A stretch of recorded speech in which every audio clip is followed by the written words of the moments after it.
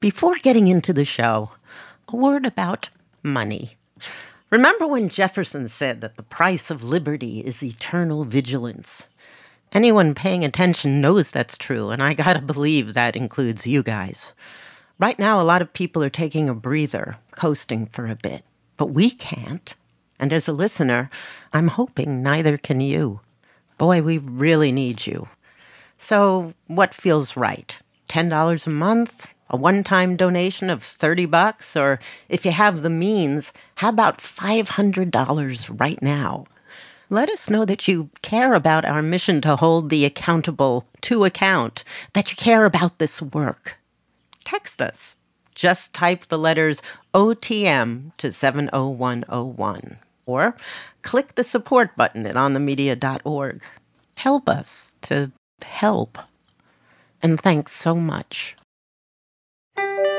A new documentary recounts the first 20 days of the Russian attack on Mariupol. If people see only light version of the events, they tend to accept war. From WNYC in New York, this is On the Media. I'm Brooke Gladstone.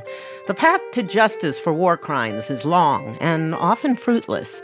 But a shift in U.S. policy announced this week removed a roadblock for a team investigating the alleged kidnapping of Ukrainian children by Russia. It is a landmark moment. Having the metadata able to be shared with the International Criminal Court is a victory for justice. Plus, the case to prosecute Putin for initiating the conflict. For the Nuremberg Tribunal, the crime of aggression was the crime of crimes because all the other crimes followed. And that, of course, is exactly the situation today. It's all coming up after this. This episode is brought to you by Progressive Insurance. Whether you love true crime or comedy, celebrity interviews or news, you call the shots on what's in your podcast queue. And guess what? Now you can call them on your auto insurance too with the Name Your Price tool from Progressive. It works just the way it sounds. You tell Progressive how much you want to pay for car insurance, and they'll show you coverage options that fit your budget. Get your quote today at Progressive.com to join the over 28 million drivers who trust Progressive. Progressive Casualty Insurance Company and Affiliates. Price and coverage match limited by state law. Listener supported. WNYC Studios. Hey, Lulu here. Whether we are romping through science, music, politics, technology, or feelings, we seek to leave you seeing the world anew. Radiolab adventures right on the edge of what we think we know. Wherever you get podcasts. From WNYC in New York, this is On the Media. I'm Brooke Gladstone. And sitting next to me this week is Deb Amos. If you've heard a report from the Middle East on NPR over the last 4 decades, there's a good chance you've heard Deb. She's a longtime foreign correspondent and a journalism professor in residence at Princeton University. Hello, Deb. Hello, Brooke. You start. Okay. This week, we begin with Russia's ongoing assault on Ukraine. The fighting is continuing at a grueling pace along the 900-mile-long front line in eastern and southern Ukraine. The city of Odessa has been struck by missiles or drones nearly every day since Russia left a key multi-nation grain deal last week. Fighting has intensified in southeastern Ukraine, and it comes as Kyiv continues its counteroffensive against Russian forces. Putin's invasion is now more than 500 days old, but on Wednesday this week, there was some breaking news about the International Criminal Court. Extremely significant, actually a historic shift. Now the U.S. is saying that they are going to provide the ICC, the International Criminal Court, with the evidence that the U.S. has obtained of Russian war crimes as part of the ICC's investigation into that in Ukraine. And that's a big deal, because traditionally the U.S. has not cooperated at all with the ICC. But as the war grinds on, so does the amassing of evidence in all forms. Hard data, homemade videos, satellite images, tweets, and eyewitness accounts. And even a staggeringly explicit, profoundly moving documentary. In February of 2022, Mstislav Chernov, a video journalist for the Associated Press, decided to go to Mariupol, the critical port city on Ukraine's southeastern edge, just 35 miles from the Russian border. He arrived an hour before the first bombs hit the city. What Chernov chronicled over the next 3 weeks is captured in the new documentary 20 Days in Mariupol. He was there as a reporter, but only a small fraction of his footage made it to the outside world. But when it did, the impact was great. AP reporters on the ground showed the world a mass grave in Mariupol. I'm talking about narrow trenches in Mariupol with babies' bodies in. AP journalists have been there. Since so many fakes, who wins the information war? The one wins the war. Do you really truly believe this? Do you truly believe what you're saying? At every moment, we get to see what he sees, and a warning. That's pretty disturbing. We immediately started hearing explosions on the outskirts. There were flashes of light you could see from the window. It was still dark. The battle was largely happening on the outskirts of the city. Military bases and the trenches that were built there for years. For a while it was calm. There was no panic. Some people went to work. And it was quite surreal because I had a feeling that something horrible is coming. Judging by just how Russia deals with cities that it tries to attack, how it was with Grozny, how it was with Aleppo. And people kept asking me, what's going to happen? What shall we do? Early in the film, you meet a panicked woman crying, where shall I go? What shall I do? And to calm her down, you tell her to go into her basement. They won't shell civilian areas. And of course they do. And later you see her at a shelter and she reminds you of your not so great advice. And you say, I'm sorry. I feel like I am telling the story of the community that I'm part of. And sometimes it is kind of hard for me to decide what's best, to keep filming or just to try to help. That's kind of a core thought which I wanted to come through my narration, that I am not a distant narrator. At the same time, I didn't want to impose my emotions on the audience. But in describing their trauma, you're also describing your own. It's evident in your simple words of description, but behind it, so much weariness, a kind of a dull ache. That is something that probably all Ukrainian journalists feel, and probably all conflict journalists feel. One of the most horrendous moments includes the aftermath of a maternity hospital bombing. Incredibly hard to watch. One very pregnant, very injured woman is carried out on a stretcher. We don't know her fate. But then at a second hospital, you find the doctor who treated her. She said that her pelvis had been shattered by the explosion and that the mother and baby died. Her name was Irina. They said she screamed, "Kill me," when they brought her. She knew her child was dead. So many dead in the war, and in your film, we see nurses getting sniped out, so many dead babies. The kind of thing that a news consumer in America would never see on television. What do you think about American mores when it comes to war violence? It is crucially important for the war coverage not to be sanitized in any way, because if people see only, let's say, light version of the events, they tend to accept war and it's just unacceptable. So we didn't sanitize anything when we were editing. I remember when Russia shut down MH17 airplane over Donbass 9 years ago. The Malaysian airliner. Yeah, the Malaysian Airlines. I was one of the first journalists as I arrived at the scene, filmed these hundreds of bodies scattered across the fields and melted plastic with human bones, and it was horrifying. Most of those images never made it to screens because it was really too difficult. But I think if we would be filming this now, we could show much more. The limits to what international outlets are showing to their viewers have changed. There's just too many war crimes, too much pain happening. It's just impossible to ignore it. And you're not worried about numbness or empathy fatigue in viewers? It's important to find balance. You cannot just bombard audience with blood and tears and expect people to care. all the time. It needs context to show how people react and how they feel. Speaking of reaction, there were a few moments in the film where you hear people expressing disdain for you and the crew being there. And then we saw a lot of people feeling quite the opposite. For most of the people, it was a chance to even just send message to their relatives. People would just come up to us on the street and ask to film them. And then they would just ask us, is Ukraine still exists as a country? How is Kyiv doing? How is Kharkiv, Odessa? Is Ukraine army resisting? And other people came and said, please keep filming. And I think this is also gives us a good understanding of how not just a physical military siege works on psychology of people. It's also an information siege that destroys the society.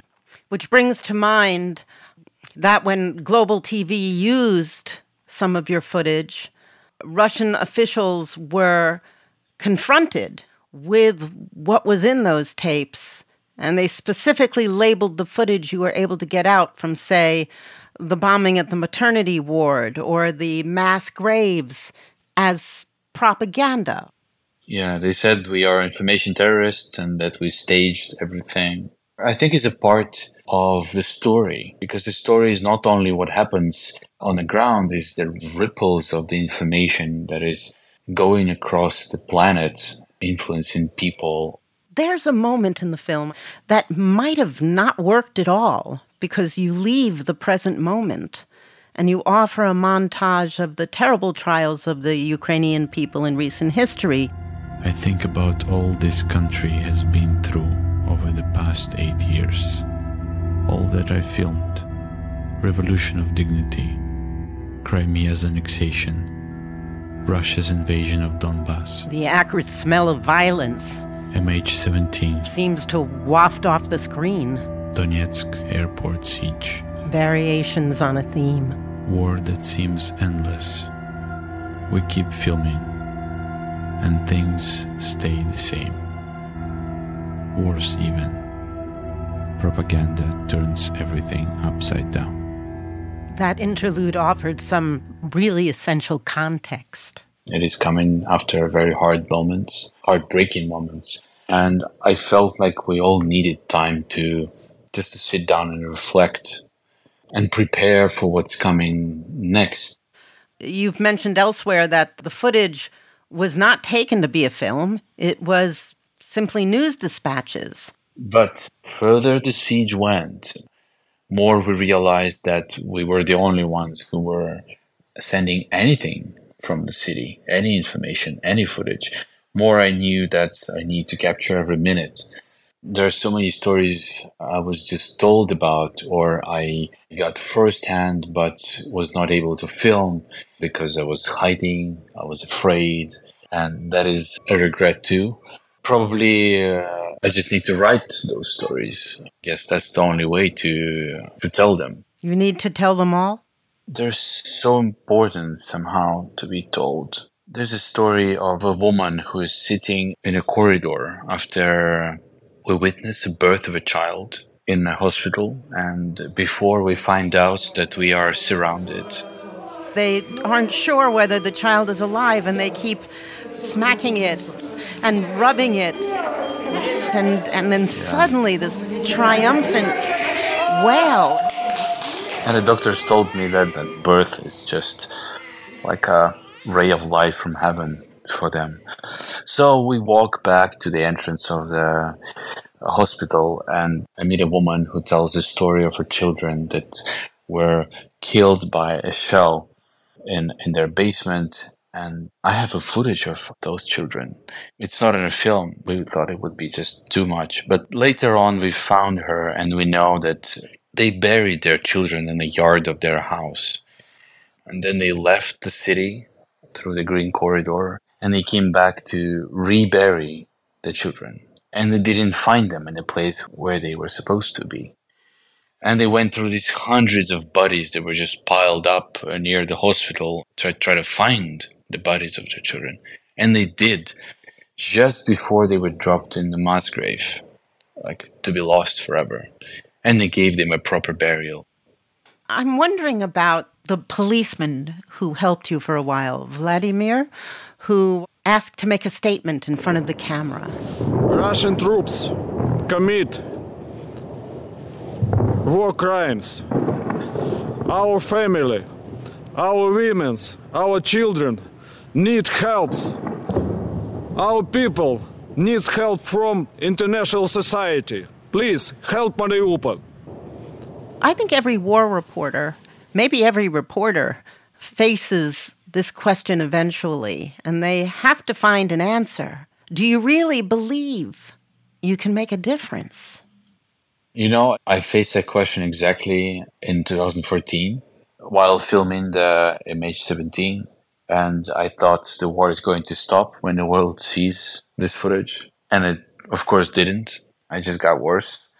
So I don't have a lot of illusions about direct power of journalism. We are not soldiers. We can't change the course of events. All we can do is just to keep telling everyone about them. But there is something that was done. Some families found their loved ones because they saw them in the photos and in the videos, and they were able to locate them in the city and extract them and save their lives. Authorities have used what we filmed to negotiate the Green Corridor, which also saved lives. So this is like immediate, direct effect that we can do. Whether we have an impact in the long term, I don't know. I guess we will see much later when we look back. But again, even if it just remains in history, even if the film remains as an evidence of what happened in the first days of full-scale invasion, that's already a lot. Because we judge the world around us by watching news and reading headlines and through our screens. We understand our past through cinema, through documentary films, feature films, books. That's where these films are important for generations that are to come. What do you want viewers to take away from this? I definitely want viewers to take away hope, and they do. Viewers take away hope from this film? Despite so much desperation, hope is coming through because people see how Ukrainians resist, how they survive, that desperation does not give us strength to keep going. Hope does. What do you think is the most hopeful moment in your film? The birth of a child, yeah.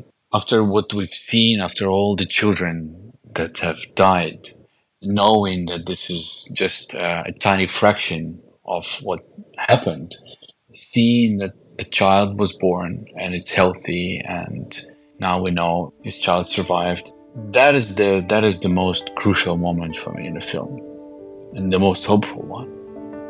Thank you so much. Thank to you.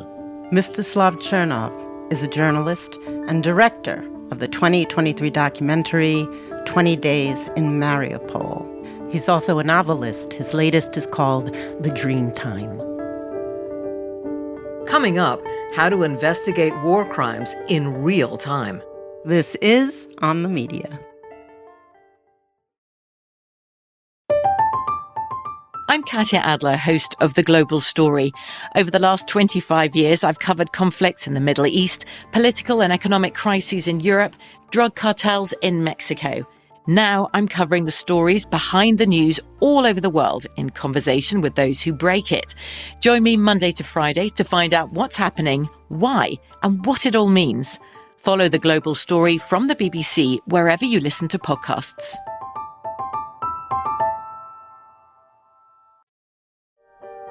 This is On the Media. I'm Deb Amos. And I'm Brooke Gladstone. Almost immediately after Russia launched a full-scale invasion of Ukraine, already those at the highest level of power in the West were talking about war crimes. Biden flat out called Putin a war criminal for the first time. In case we thought that was off the cuff, the president doubled down on that today. He is a war criminal, but we have to gather all the detail so this can be have a war crime trial. This guy is brutal. But international justice is complicated. So Deb is not only my companion this week, She's also my guide to this world of war crimes and tribunals, a world she knows well. Hi, Deb. Hi, Brooke. What were you doing when the Russian army put the city of Mariupol under siege? I was in Berlin, Germany. I was there on a fellowship, and I also was there to cover Syrian war crimes trials. And it was 3 weeks later that the Russian army crossed the border into Ukraine. So tell me the reasons why you were covering Syrian war trials in Germany. Germany had about 1 million refugees, and Germany interviews refugees, and they would hear these stories about torture chambers, about prisons in Syria where people were just swept off the street, tortured, and died. And there was one refugee, a colonel. His name was Anwar Reslan, and he'd been in charge of interrogations in one of Syria's prisons called Branch 251. When he turned up to Germany, he asked for asylum, thinking somehow that his past life would disappear and no one would notice. But refugees noticed and said, I know that guy. That's the guy who was in charge of interrogation when I was arrested. Eventually, the Germans had a big enough file on Colonel Anwar Reslan to arrest him, which they did in 2019, and then it was a 2-year trial for crimes against humanity. Does Germany have standing to arrest a Syrian war criminal? So Germany is not the only European country that has this provision, and it's called universal jurisdiction. And it is something that your legislature passes, and then, poof, you have this ability to take on the most grievous international crimes. They don't have to be committed in your territory. In fact, they don't even have to be citizens of your country that committed these things. This was in the city of Koblenz. It was called the Koblenz trial. What was the impact? It was an unprecedented trial. There's been no one in Syria who had ever been held to account for anything. We know that the path of international justice does not run smooth. Can you explain what some of the obstacles are and how this German court, using this idea of universal jurisdiction, made it happen? Not only does it not run smoothly, it takes a long time. I'm going to start with talking about Ukraine. President Biden called President Putin a war criminal. That was unusual for one nuclear power to call out another one publicly. European officials are talking about war crimes tribunals, and so was Washington. There's a couple of obvious places that you could take a criminal prosecution for war crimes. One of them is in Ukraine's domestic courts, and they have 80,000 cases that they have compiled. The other place that you can try war crimes is in the International Criminal Court in The Hague. And the third place you can do it is in national courts in Europe. For example, just a few weeks ago, Germany announced that they are going to try a rape case, a Ukrainian rape case, because the victim has moved to Germany. Germany can take on these cases because it has universal jurisdiction, but the people have to be there, don't they? They do. There's no trials in absentia in Germany, so somebody has to be there. In fact, the victim is there, but the alleged perpetrator is not. So what Germany will have to do is build a case and have a case ready if they can extradite him from somewhere, if he shows up in another European country. The fact that they are beginning to take some of those cases off the books in Ukraine and move them into European courts, this could be another way to take down that number. I mean, 90,000 cases cannot be resolved, certainly in my lifetime, or in the lifetime of the people who are running the country now. I spoke to Mstislav Chernov, the person behind the film 20 Days in Mariupol, and he told me that the war in Syria offered a preview of how the Russian military would behave in Ukraine. I wonder if you could explain that, and also how the Syrian experience enabled potential war crimes to be tracked. I would agree that watching the Russians in Syria would give you a sense of what was going to happen in Ukraine, because I was doing that. I watched the Syrian uprising from the beginning, and the Russians don't get there until somewhere in the middle, 2015. but their method of suppressing the uprising was to bomb hospitals, apartment blocks, bakeries, all the things that were done in Ukraine. In Syria, the Russians were invited in by a sovereign nation, so no one called what they were doing war crimes, although they were so obviously war crimes. Tell me about the Syrian-Ukraine network. They are really committed to exposing Russian crimes. There was nobody in Germany who understood what was happening in Ukraine more than the Syrian community. And they were on alert from the first day. In fact, the Syrian American Medical Association, who did a lot of work in Syria and did clinics behind rebel lines, they went right to Ukraine because they understood battlefield medicine as well as anybody. They rushed to help. There were Syrians who went right to the Ukrainian border with supplies. The other thing is that the open source investigators, and there were plenty of them in Ukraine, they looked to Syria because Syria had perfected some of these techniques. In particular, there's a group in Germany that's run by a Syrian. It's now called Mnemonics. And Mnemonics was a group that was taking social media and packaging it as evidence. They grew to also do the same thing for Sudan, for Yemen. And finally, Ukraine came to them and said, can you help us? Could you package this for us as evidence? And so in Berlin, that is what Mnemonics is doing. So is accountability writ large why you got so interested in international justice? If you work in the Middle East long enough, you want to see accountability somewhere because there's so little of it. There's so little accounting for the terrible measures that people take. And it looked early on like there was this atmospheric change. You could feel it. You could hear it in the way that people were talking about justice, about courts, about tribunals, about genocide. I'd never really heard anything like it.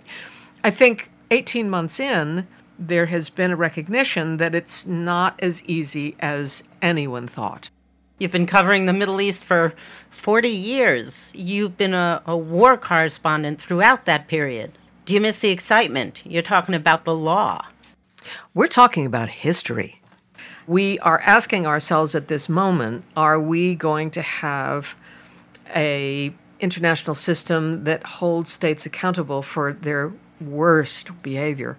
It will not be a pleasant world if we find that that answer is no.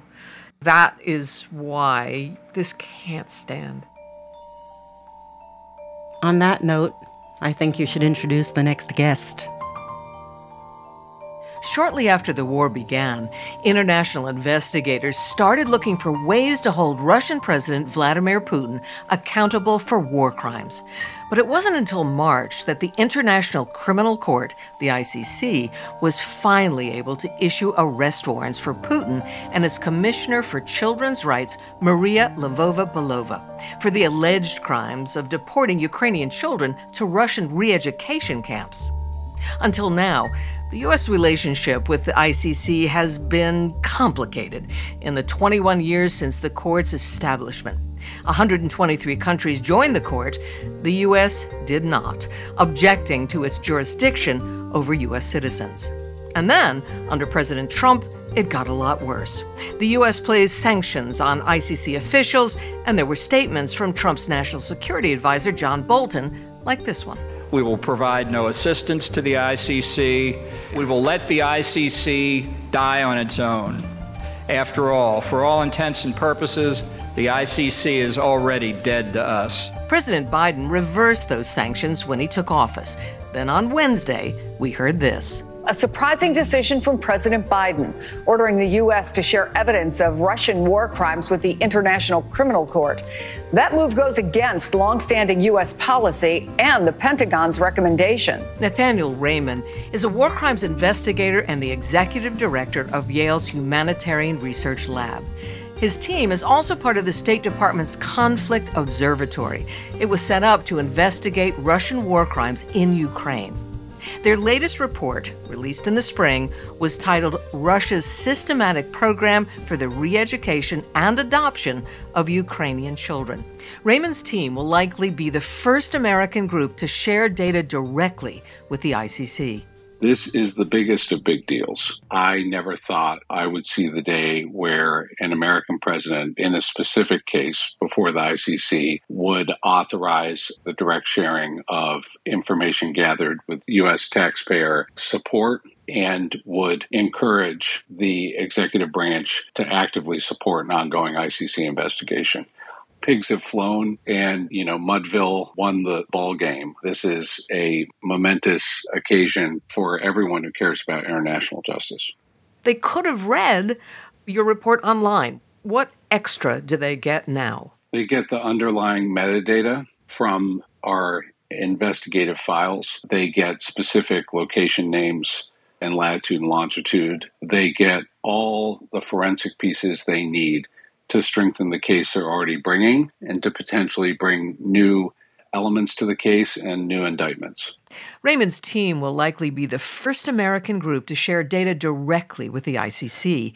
When we spoke earlier this week, here's how he described his role. To put it in the simplest terms, we're basically Jerry Orbach in Law and Order. We're not Sam Waterston. We are not the prosecutors. We are the cop side of Law and Order. In the report, you said there were more than 6,000 Ukrainian children in Russian custody. Who are those kids, and how did they come to be in these Russian camps? We're really talking about 4 groups of kids. The first group are children from primarily Luhansk and Donetsk who were taken to re-education camps, often under the guise of going to summer camps. And this program has been going on since 2014. The 6,000 number in our report are primarily children in that group. But there are 3 other groups of kids as well. The second group are referred to by Russia as evacuees from Ukraine's state institutions. The third group of children are what we call the battlefield kids, children who were picked up by Russia's combat forces in the early phase of the war and were taken into Russia's custody, often during combat operations. The fourth and final group, which we know the least about, are children who were separated from their parents in the filtration camps that were set up primarily in Donetsk Oblast after the fall of Mariupol. We don't know how many there are, but they have been, in many cases, transferred for adoption and fostering, like the evacuees and the battlefield kids. You did a comprehensive report from New Haven. How did you do that? Our assistance really came from selfies. Russian officials started taking pictures of themselves with busloads of children being offloaded at these specific facilities. And as we began to look at those photos, we were able to geolocate the camps. We used satellite imagery to take open source photographs and identify buildings or other visual objects or features, and then overlay that with maps to try to get a precise latitude and longitude of where the photo was taken. In some cases, the photos themselves have metadata. The time and place that the photo was taken can sometimes be embedded in the photo. Other times we have to figure it out ourselves. But the officials who were central to the chain of command in moving the children, because they were promoting it for really a public relations campaign aimed at a Russian domestic political audience, we were able to use that as our starting point. And we combined that with information we gathered from Telegram and VK. Social media channels that are almost exclusively Russian. Yes, data being generated by the perpetrators, combined with the data being generated by parents and others looking for the kids, that we began to get a sense of 2 things. One, the scope of the network, and it's truly a network of 43 facilities we identified, and then the aggregate count of children that we know were deported, and that was where the 6,000 number came from. When you wrote 6,000 in the original report, you also said it to a high degree of certainty. Is that legal language? That is a term taken from the Berkeley Protocol. The Berkeley Protocol was developed by the Human Rights Center at the University of California, Berkeley, to create common evidentiary standards. And so each of our high confidence findings, to translate it into English, is really based on 5 independently verified and corroborated sources for each finding. The key of any prosecution is establishing the who, what, when, where around the perpetrator. And in this case, the perpetrator themselves, through the media, were communicating exactly what they were doing, why they were doing it, and how it was being done. And Putin responded pretty quickly after your report came out. Hours after our report came out in the Russian media, Vladimir Putin and Maria Lvova-Belova, who was also the co-indictee, they're sitting at a desk in the Kremlin, and they're recorded in media B-roll. Vladimir Putin asks Maria Lvova-Belova, how is the pilot program in Chechnya for military education of Ukrainian children going? And she says it's going very well. And Putin responds and says, we should expand the program by 2,000 Russian and Ukrainian children.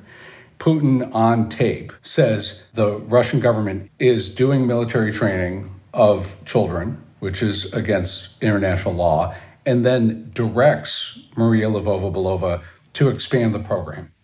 Do you think they knew that they could be found out? Do you think that they believed that they were doing no wrong? Or they just have been used to impunity to do whatever they wanted? I think one part of the calculus here is that the effort to capture and move these children was part of a broader rebranding in Russian media of the war itself, to try to get support from the Russian population for saving these children purportedly from Nazis. And Maria Lvova-Belova is seen greeting children, in one case at an airport, with basically a plastic trash bag filled with teddy bears. You have this charm offensive to really showcase the arrival of these children. How effective has that messaging been at convincing Russians that this is not an issue, that they have the right to be doing this? Those who apologize for Russia's behavior say that they are saving children from harm, and they also talk about the conditions at the camp and say, look, they're learning musical instruments or they're going to computer camp. And my response to that is, well, read the law. When we look at what the International Criminal Court indicted, the act of deportation is a war crime. But the second crime is transfer. And what we know is that Russia is attempting to erase the national or ethnic identity of these children by, in some cases through courts, changing their name, issuing them Russian passports, and adopting them into Russian families, which is distinctly prohibited by the law. This isn't the first time that children have been used as pawns, as you say. In World War II, there was a similar instance of German troops taking Polish kids from their homes and placing them in German families. It was a forcible assimilation. Is there a legal precedent in that case or others for bringing these charges for child abduction to an international stage? In the case that you mentioned of Polish children being transferred to German families by the Third Reich during World War II, that was the first trial at Nuremberg. I've seen pictures in Poland of statues of those children. It is a moment that lives in the memory of all Poles to this day. Do you think that Ukraine will have that similar experience? The abduction of Ukrainian children in this war has been, and I'm saying this in the context of all the horrors they have faced since February 2022, stark and central in the Ukrainian psyche in terms of representing why they fight. When I speak to Americans about the ICC indictments, there's often cynicism saying, oh, well, Vladimir Putin is never going to face trial, or Maria Lvova-Belova is never going to be in the dock in The Hague. It's almost night and day when I talk to Ukrainians. The ICC indictments for them in this case were so important, validate their anguish. That matters, regardless of whether Putin or Maria Lvova-Belova ever face trial. Nathaniel Raymond is a war crimes investigator and the executive director of Yale's Humanitarian Research Lab. Nathaniel, thanks so much. Thank you, Deb. Always a pleasure. Coming up, the war criminal who got away with it and the handful of those who didn't. This is On the Media. This is On the Media. I'm Brooke Gladstone. And I'm Deb Amos. There's no shortage of charges to bring against Putin for his actions in Ukraine, but his first crime in this war was the very invasion of Ukraine, says Philippe Sands, professor of law at University College London and author of East-West Street on the origins of genocide and crimes against humanity. He says that prosecuting Putin for this initial act of war, the so-called crime of aggression, is the best way for the international community to hold Russia's leaders accountable. Sands made the case in a Financial Times guest editorial just a few days after Putin invaded Ukraine. I asked Sands to describe the war crimes on the books today and how they came to be there. Everything really does go back to 1945 and the summer of that year, when the Allies decided to set up an international military tribunal to try senior Nazi leaders. Merely as individuals, their fate is of little consequence to the world. What makes this inquest significant is that these prisoners represent sinister influences that will lurk in the world long after their bodies have returned to dust. They lacked the sufficient crimes, it could be said. The one they had was war crimes, which dated back to the 19th century.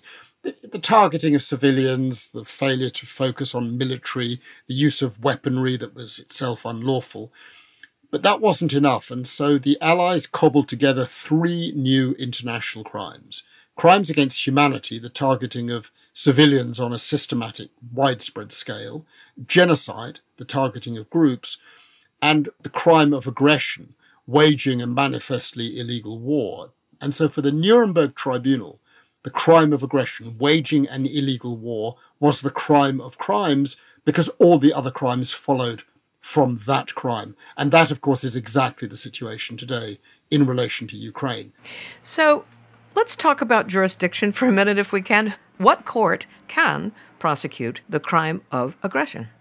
At this point, there is no international tribunal that can prosecute the crime of aggression. There are some domestic courts, national courts, but a case before a national court runs into one particular problem, and that is the immunity of Mr. Putin as a head of state. That doesn't apply in relation to an international court, and that's one of the reasons Ukraine and many of the countries that are supporting it want a special tribunal established under international law. Putin's been indicted by the ICC, but not for the crime of aggression, for allegedly deporting and transferring Ukrainian children to Russia. And I think the problem with the indictment is you're going to have to show the direct involvement of Mr. Putin, and that will not necessarily be an easy thing to prove. Now, the prosecutor of the International Criminal Court, who happens to be a former student of mine and who I know well, has been very opposed to the idea of a special tribunal for the crime of aggression, I think because he's worried that it will deflect attention from the efforts of his own International Criminal Court. So let me get this right. This is the prosecutor of the International Criminal Court. He sees a new court as a competitor. He wants to be sort of the major player in this game. That's my interpretation. Yes, correct. And my concern was that we would end up in a situation in which sort of the lesser minions, the lower level people, would be hauled up to The Hague, but Mr. Putin, Mr. Lavrov, Mr. Shoigu, the people who designed and decided to go to war would, if you like, escape the long arm of justice. So the crime of aggression is to go after the top table. That's the only way to hold the leadership accountable. It's the only way with any degree of certitude to get to the top table. And it's a small number of people, 15 or 20 max. The only way you can aim at them and you can establish very easily their culpability is the crime of aggression. The crime of aggression is interesting because it hasn't been prosecuted since the Nuremberg trials. It seems that war crimes are now about atrocities, not about accountability. I think it's fair to say that the 5 permanent members of the Security Council, Britain, France, the US, China, Russia, have a sort of common interest in diminishing the capacities of an international court or tribunal to deal with the crime of aggression because they don't want themselves to be in the spotlight. Look, let's jump straight to the elephant in the room, certainly from the perspective of many countries around the world, and that's Iraq. in 2003, many people, myself included, think that Iraq was, as a matter of international law, illegal, and many other people think that it was a crime of aggression for which the perpetrators, including Mr. Blair and Mr. Bush, should have faced some sort of accountability. You can understand against that background that in the White House, in the Quai d'Orsay, at 10 Downing Street, there's going to be a bit of nervousness about establishing a big new precedent in relation to Ukraine. And is that a reasonable fear for all of them?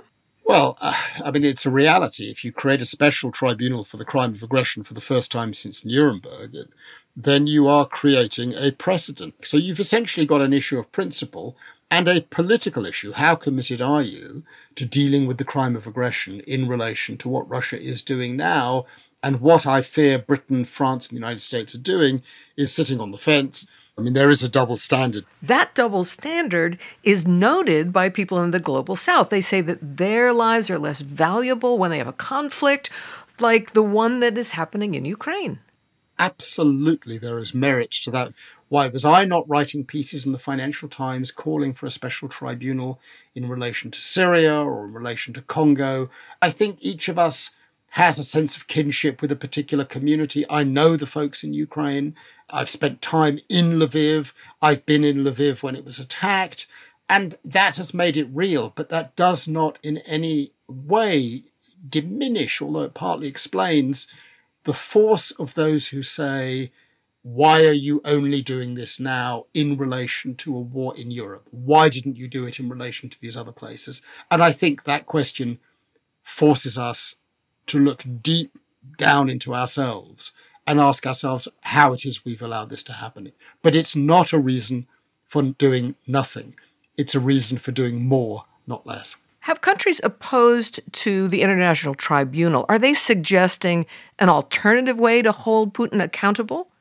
Yes. I mean, I want to give credit here also to Britain, France, the United States, Germany, which have moved very far. These are countries that have never, since Nuremberg, supported the creation of any sort of a tribunal at the international level to deal with the crime of aggression. So in the case of Russia, they have shifted big time. They want accountability for the crime of aggression, but they want it before essentially a glorified Ukrainian tribunal, and that's the problem. They're not willing to go the extra mile for the reasons that we've been discussing. So it wouldn't be right to say that they don't want accountability. I think it would be right to say that their room for maneuver is deeply constrained by their own actions in the past, at least some of them. So this war, which is so much based on history, has a corollary in the legal realm of accountability. Absolutely. And I think your history point is extremely important. I mean, after all, this current war is taking place on the very same territory which the war of 1939 to 1945 took place on. I mean, it's absolutely incredible. If you go into, for example, the transcripts of the Nuremberg trial, you will find the Soviet prosecutors, in fact, who pushed the crime of aggression more than anyone, charging the Germans with crimes at Mariupol, the very same place where the West now charges Russia with having committed war crimes. And that, I think, is the particular horror of what is going on right now. There are rare cases where leaders are held to account. I can think of two at the International Criminal Court. Milosevic after the war in ex-Yugoslavia and Charles Taylor in Africa. It is rare. It is possible that even Vladimir Putin will not be held accountable. What difference will that make? You never quite know what direction things are going to take. And I think we're not at the end of the story in relation to Ukraine. I mean, for example, we're hearing stories about a nuclear power plant which has been mined, ready to be blown up in part.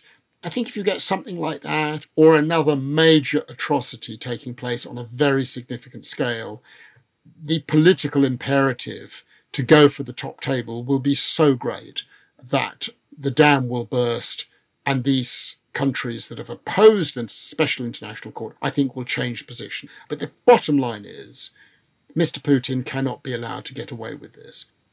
I want to go back to World War I, to a leader who wasn't held accountable. I was in The Hague recently, and I went to the final resting place of Kaiser Wilhelm. Now, he was given asylum in the Netherlands after World War I, while in England, the Prime Minister, Lloyd George, his campaign slogan was "Hang the Kaiser," but it didn't happen. It never happened. Would history be different if the Kaiser had been held responsible for World War I? It's funny you should mention that, because just today I've been writing a little piece about this. The idea of an indictment of a former Kaiser was unbelievably revolutionary at that period.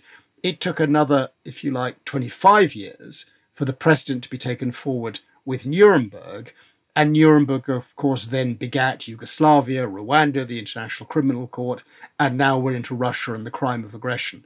I think you can see here a sort of incremental picture that I'm describing. It's a long game. One thing leads to another, and you never quite know what it's going to lead to. That is the remarkable thing about it. I mean, just today I've been focusing on Augusto Pinochet's surprise when he got the tap on the shoulder on the night of October the 16th, 1998. The Chilean dictator who was indicted by a Spanish court for human rights violations under universal jurisdiction.